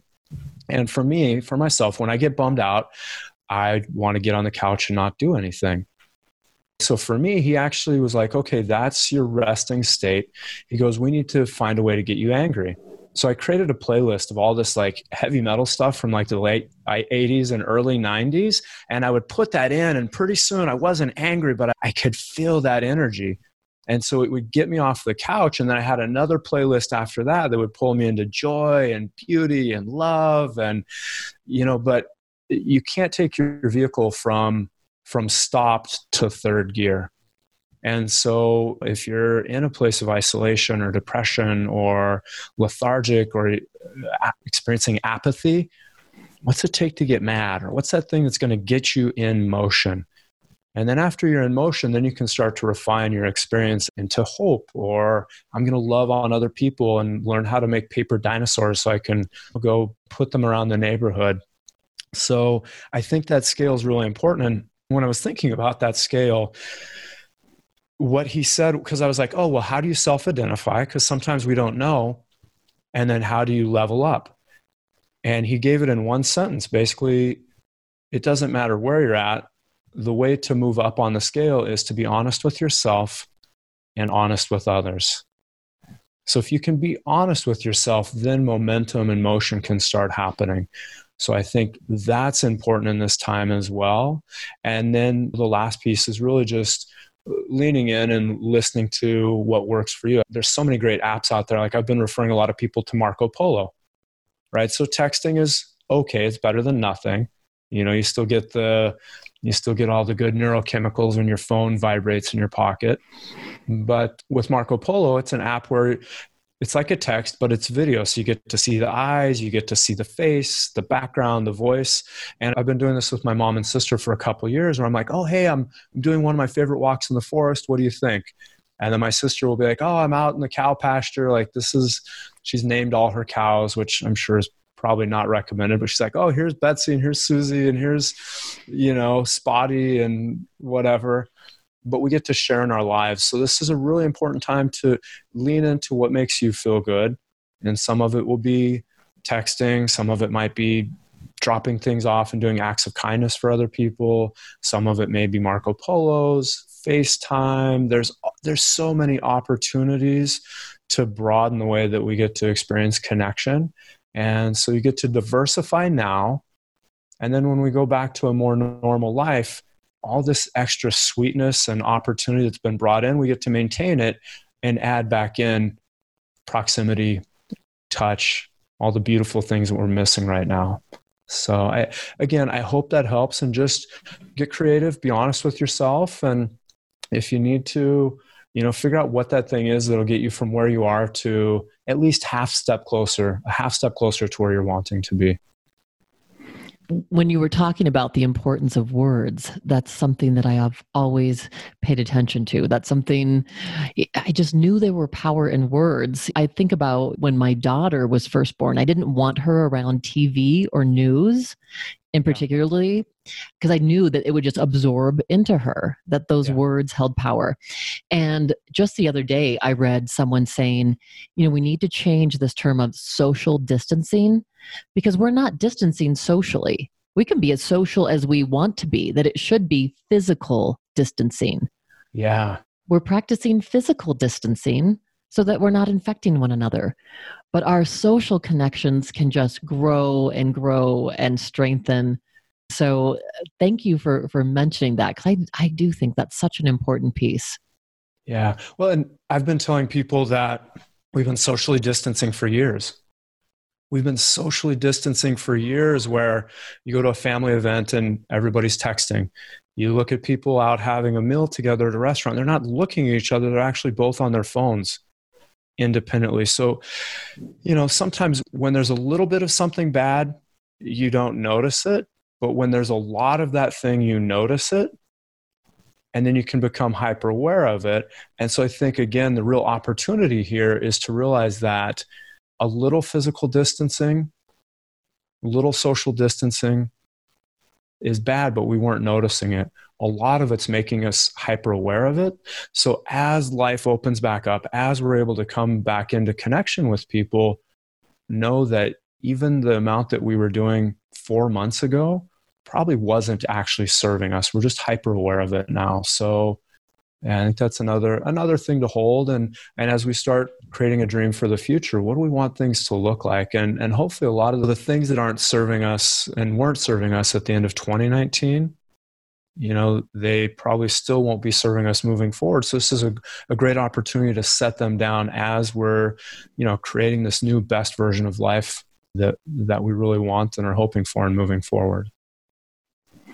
Great. Thank you, Morgan, for answering these questions just kind of off the cuff. I think this is so cool. And I'm hoping for all of you listeners out there and for the people that sent in their questions that this is just really helpful information. I know that I've learned a lot just from listening to you. I mean, this has just been wonderful. Thank you.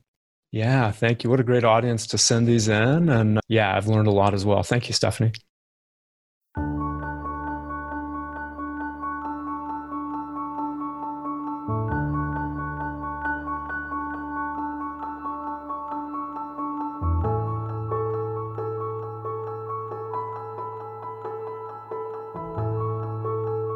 Earlier in our conversation, when I realized that it was going to be your 100th episode, I just think it's really easy for us to be in a flow, because you've got a 99th episode, you're going to have a 101st, so it could be just another episode.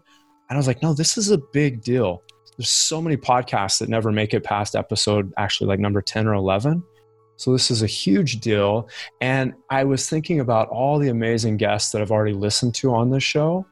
And I really was wondering, for you, like, what have been some of your big takeaways as you look back on the previous 99? What are some of the big things that really like maybe permanently changed you or really created a dramatic shift in how you view some aspect of your life or the planet? That's such a great question. I was reflecting on that last night, just thinking about our humble beginnings. And I mean, first of all, I want to say that I have learned something from every single person I've interviewed. There has been just so much knowledge and wisdom and depth and beauty. I have to first thank every single person, because every single person that's shown up has been a teacher for me. And I know from, the letters I've received and from the feedback I've gotten, they've just impacted a lot of people's lives. So I just want to say that up front. It's opened up an entire world to me, Morgan. This has been such an incredible journey from the very beginning. And I was so thankful to have Larry Bloom on my first show because he's been a mentor of mine since I was 13 years old. So it was this beautiful, kind of cool, natural beginning, starting with him. And then I remember the first big interview for me when I got the email back that Rick Hansen, Dr. Rick Hansen, who I had studied for years and years and years and read Buddha's Brain and several of his books, watched so many of his videos. When he said yes, I will never forget that feeling. I was jumping up and down in the living room, tears streaming down my face. And we laughed on the show. We talked about it. I'm like, I feel like a 19-year-old girl who gets to meet her favorite rock star. It was awesome. And his life story and the things that he shared on that episode that really touched my heart were this thing of, it doesn't matter what background we've come from. I was so surprised when he said, he considered his own childhood kind of a C- as far as getting the love and the nurturing that he needed. Yeah. And he was such a brilliant kid. He had gotten pushed ahead grades and had an early birthday. So he was 16 years old in college. Wow. He was on a college campus at 16 and really feeling out of place. And he said he showed up there with just an ocean of sadness inside of him that he scooped out one tablespoon at a time throughout his life. But what really shifted for him, which I thought this was just beautiful, and I've used this so much in my own life and hopefully have taught a lot of my clients and shared this with people, is when he started just intuitively, when someone would just acknowledge him and say hello, he would take that in and just hold it for a moment. And just the words he uses, he just marinate on that good feeling, right? And not even knowing what he was doing was he was making that grow in his brain and in his heart, right? So he was shifting the needle from this natural negativity bias that we have in our brain that's always trying to protect us and look out for the next saber-toothed tiger, so to speak. And so by marinating on what feels good, we start training our brain to focus on seeing more of that. And we start carving these new neural pathways that start lending themselves to seeing ourselves in those ways. So that was my powerful takeaway from that. I would say some of the joys I've got to experience was, in grad school, my emphasis was on cognitive behavioral therapy. So, I hate to give away how old I am, but we're talking, this is years and years and years ago, a couple decades plus ago that I was in grad school. But I loved David Burns. He's the psychiatrist who did Feeling Good, was his big breakthrough book. He studied with Aaron Beck, who's the father of cognitive behavioral therapy. And when David came on the show, we had such a cool connection. He really challenged me on the episodes. I ended up having him 3 times as a guest. And he was so sweet when he found out I was coming out to San Francisco for a trip. He said, well, if you can come a day early, come to Stanford and join me and be a part of my therapist training group. And then had me as a guest on his podcast. And we were able to do that live and together. And as I'm sitting there in Stanford at the university, sitting in the psychology department, sitting just a couple seats away from him, I was just in disbelief. And he was so kind and so wonderful. And the next day I actually went to his home because I had some Colorado gifts I wanted to drop off to him as thank yous. And such a gracious, cool person. And so that was such a learning event for me. And it really started opening up the doors to me, Morgan, like, whoa, the possibilities are endless, right? Like we never know, like that 1 degree of separation of who we're going to meet, what's going to happen, what's going to be brought into our lives.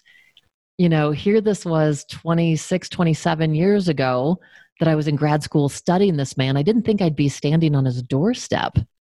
Yeah. Right. So that's it. And he challenged me intellectually. He challenged me as a therapist. So what a cool experience.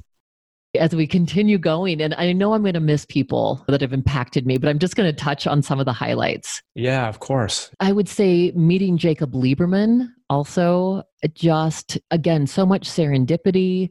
I had Jacob on the show, again, amazing connection. He's an ophthalmologist and just a luminary, just one of our thought leaders in the world right now. And I've learned so much from him. There's no way I'm going to encompass this because our relationship has continued and he's become one of my greatest mentors. And we have a beautiful friendship now as a result of this. Mm-hmm. But I had him on the show. And then not too long after that, I was gifted a trip to Maui, where I was able to meet him because that's where he lived, and had breakfast with him a couple days in a row. And it was just this incredible time of absolute connection. And Jacob is one of these people that is just pure presence in the moment.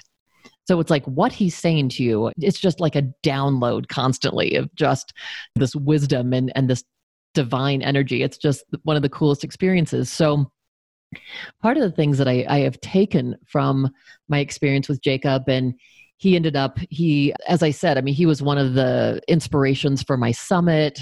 He was one of the inspirations for the documentary that we filmed in October. He was here as one of the presenters, and he came out early, and he and I just hung out for 2 days and just had this incredible time together.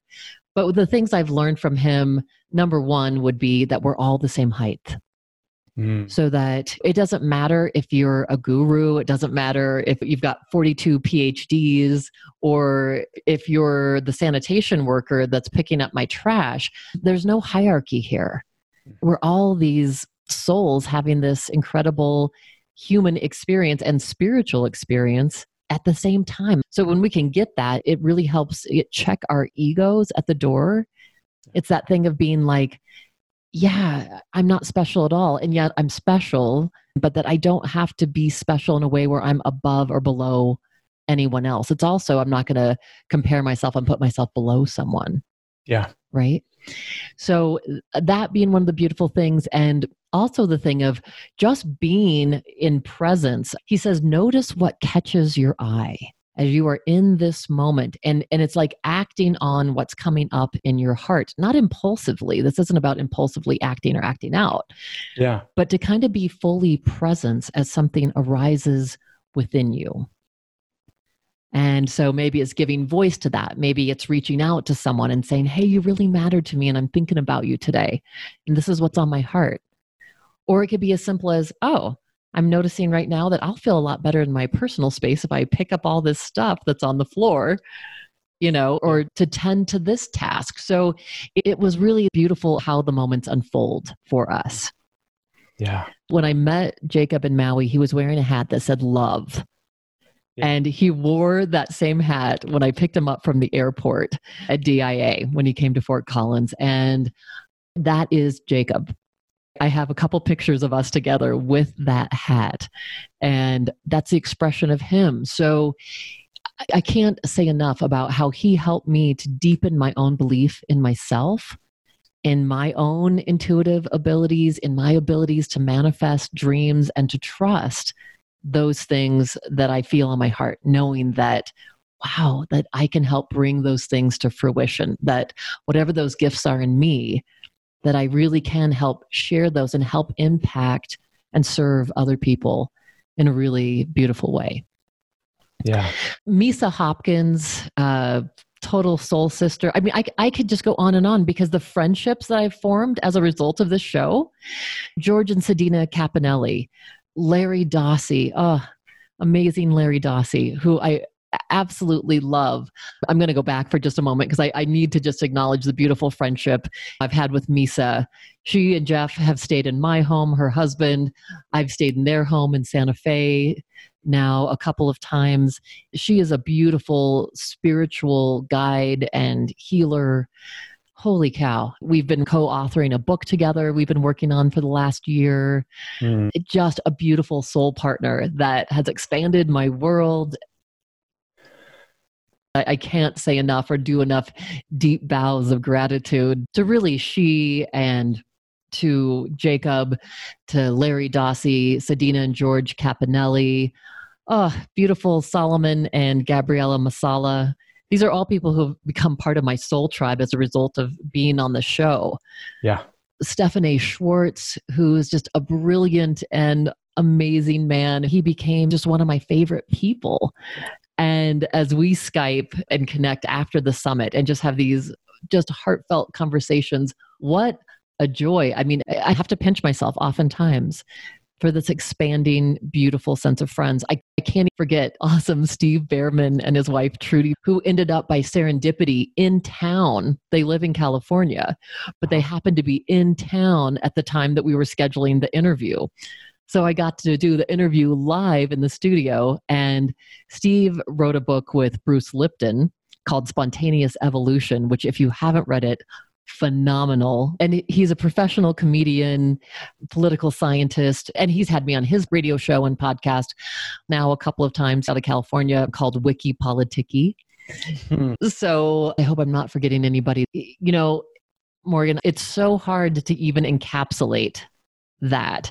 It has changed my life in astounding ways. The show has broadened my heart. So many incredible authors I've had on the show. Beautiful spiritual leaders like Amit Goswami, Her Holiness Bhavna Shinde. And so the gift to me has been, I have had the privilege and deep joy and honor of being able to read so many of these people's work before the interviews. You know, most of the time I'm reading a book a week to try to keep up with whoever it is that's coming on the show. Yeah. And it is one of the biggest joys of my life. So it helps me to deepen and expand as an individual, expand my own self-love, my own truly spiritual experience.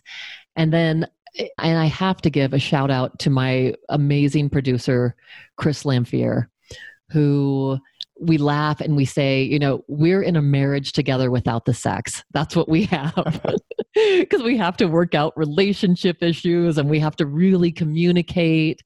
And we're there just supporting each other and really putting energy towards this show in such a beautiful way. Because, you know, I could just bawl really talking to you about all this because I have felt so, I'm getting emotional, called and have been really clear about this mission of putting as much love and healing into the world as possible.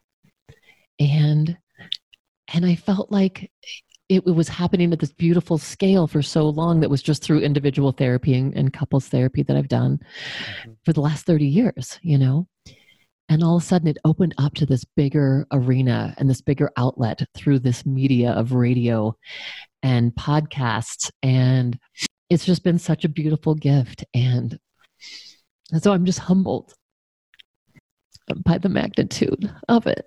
It's my greatest gift and the greatest gift that I can give, because that is what I want to share with humanity and with the world. And as I get these messages back from people all over the world about something that inspired them or something that really spoke to them, you know, that's my greatest desire. That's the happiest fulfillment I could imagine.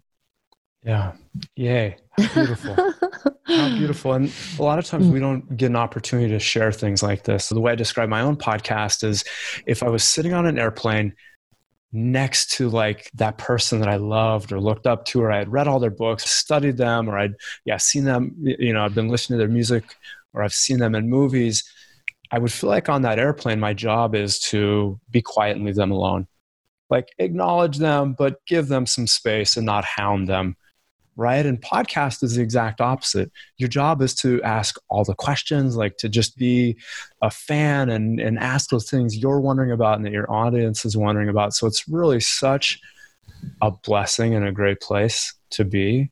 And I love how much you're aware of it and it's impacted you. And I don't think, you know, I also noticed in my own life that I have these types of conversations with other people. You don't need to have a podcast to do it, right? Like I remember the point in my own family where we were talking about the weather and we were talking about all these things. I'm like, no, I'm shifting this. Tell me about granddad. You know, this is when my granddad had passed. Like, tell me what it was like growing up in the same town as him and what was he like in high school, and tell me about how you guys met. And like I started really asking those questions that were important because I didn't want to talk about the weather and I didn't care what the neighbor was doing with their yard, you know?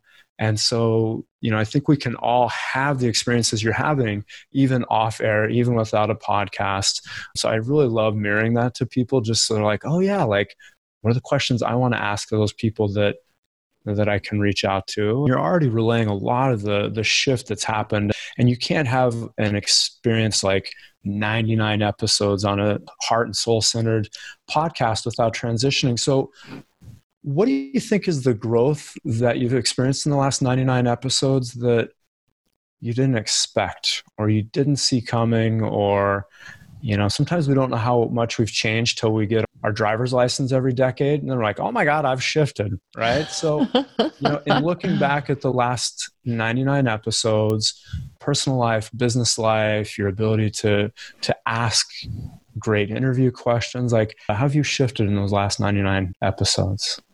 What came to mind when you said that is, I think the biggest thing, and this is also what I would say to all of you, what I would say to the listening audience, is not to limit your beliefs around what's possible.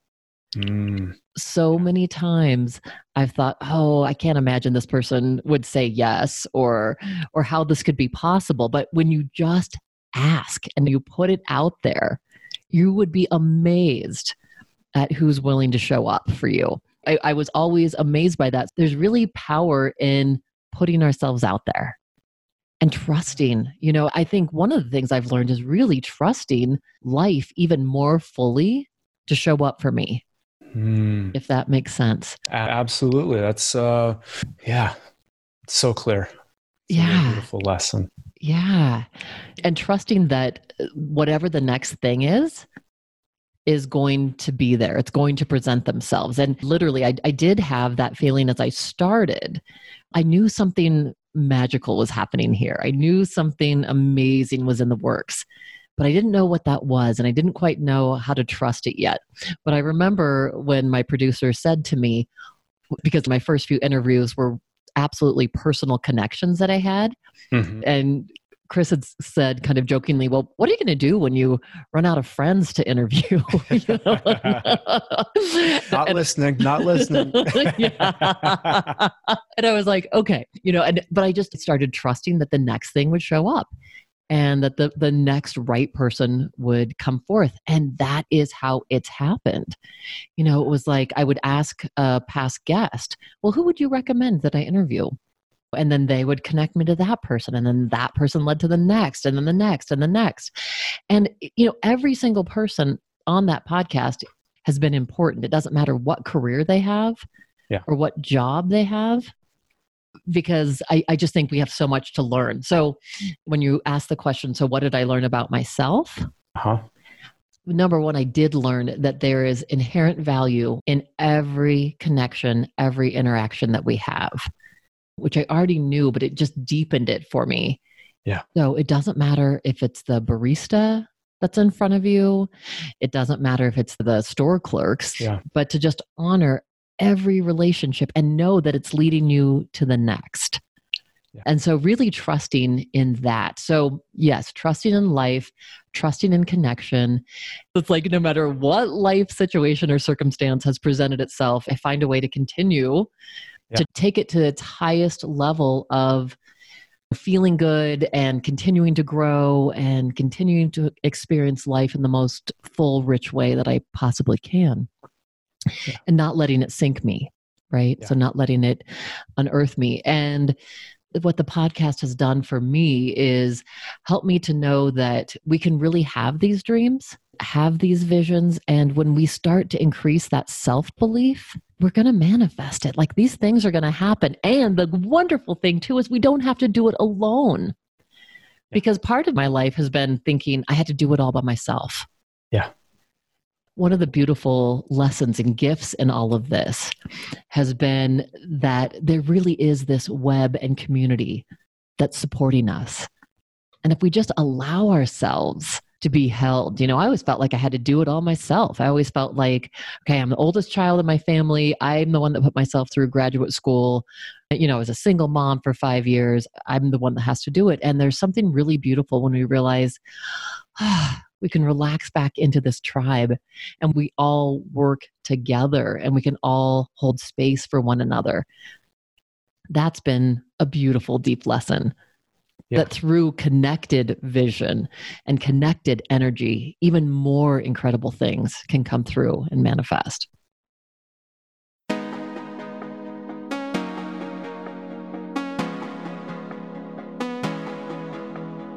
Looking at the next 100, what dreams and visions?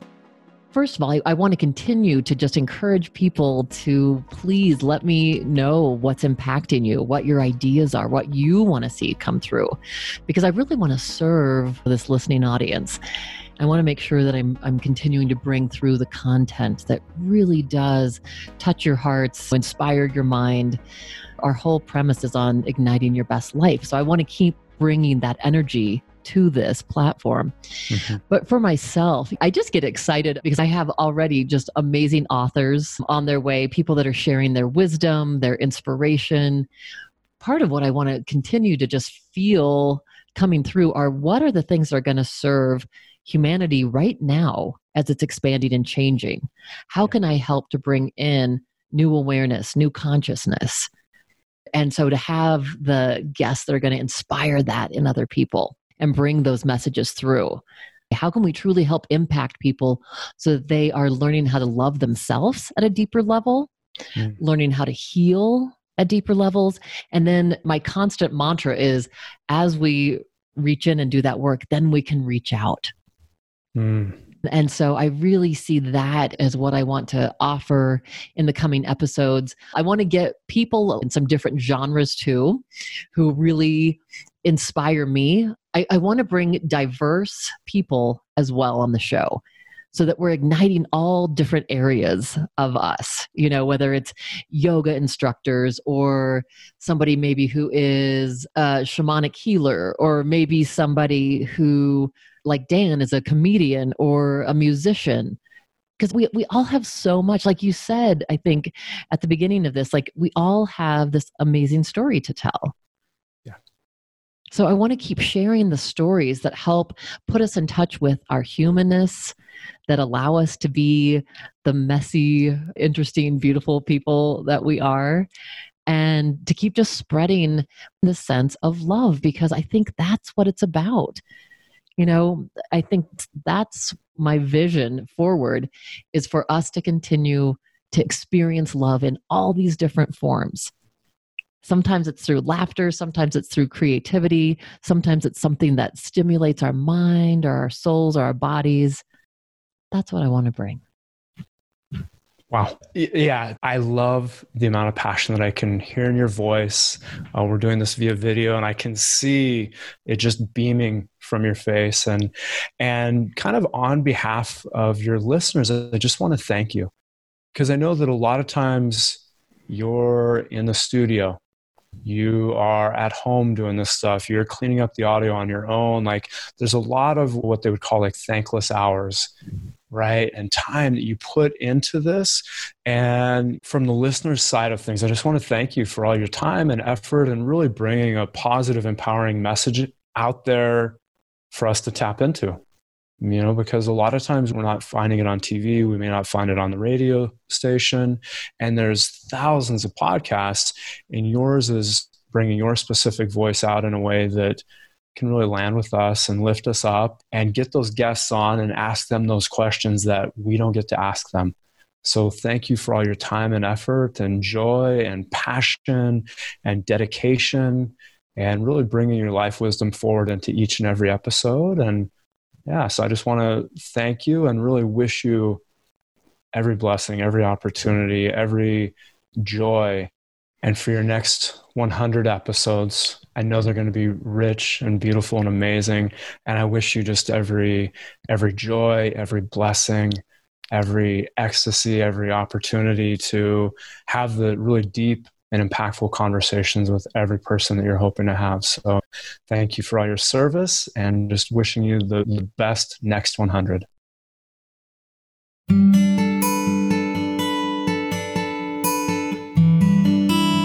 Thank you so much for joining us on this very special 100th episode. It's just been such a joy to have Dr. Morgan Oakes here with me. I really appreciated the gifts that Morgan brought and all of his thoughtfulness in creating a really special show. There was so much wisdom that he shared with us. He talked about the importance in our lives, and especially during these times, of being present and not living in the past, not living in the future, but the practice of noticing where synchronicity shows up in our lives, getting still, listening to our bodies, and accessing our own inner guidance. These are the gifts that I feel like Morgan really shared with us. Being able to be in that state of gratitude, to be thankful for this moment, and to be present to this moment. That is where we have access, really, to our own inner experience and how we can more deeply experience the world and those around us. So a big thanks and shout out goes to all of my guests on the last 100 episodes, and to Chris Lamphere for being there and seeing us through to this wonderful 100th episode marker. A big shout out to my wonderful soul tribe, to my wonderful family that's helped support me all the way through these last several years. Big love to all of you, and big love to all of you listeners. Thank you for your energy and just allowing the spark to be a part of your life. It's been such a joy to bring you luminaries, thought leaders, people that can help ignite the sparks within you. And as those sparks ignite within you, then that becomes the gift that you give to the world. And in this new time that's emerging of consciousness and awareness, you can be the change. You can be the love that we all want to see in the world. Thank you for continuing the journey with us.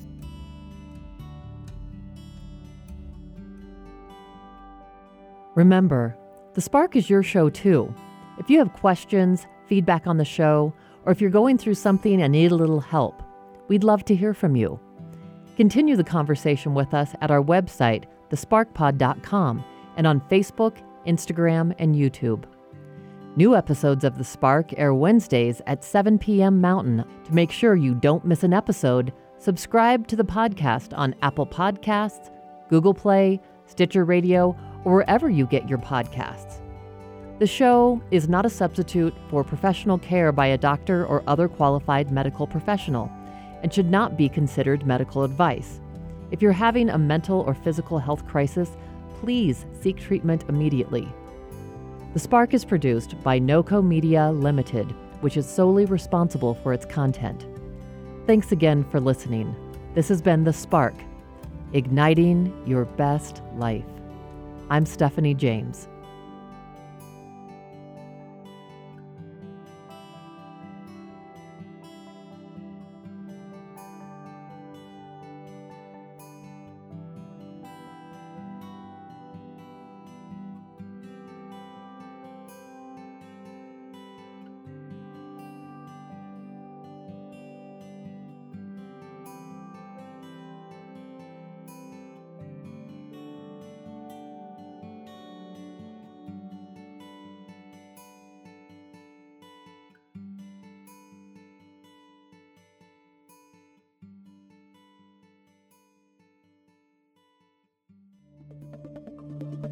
This has been a production of NOCO FM.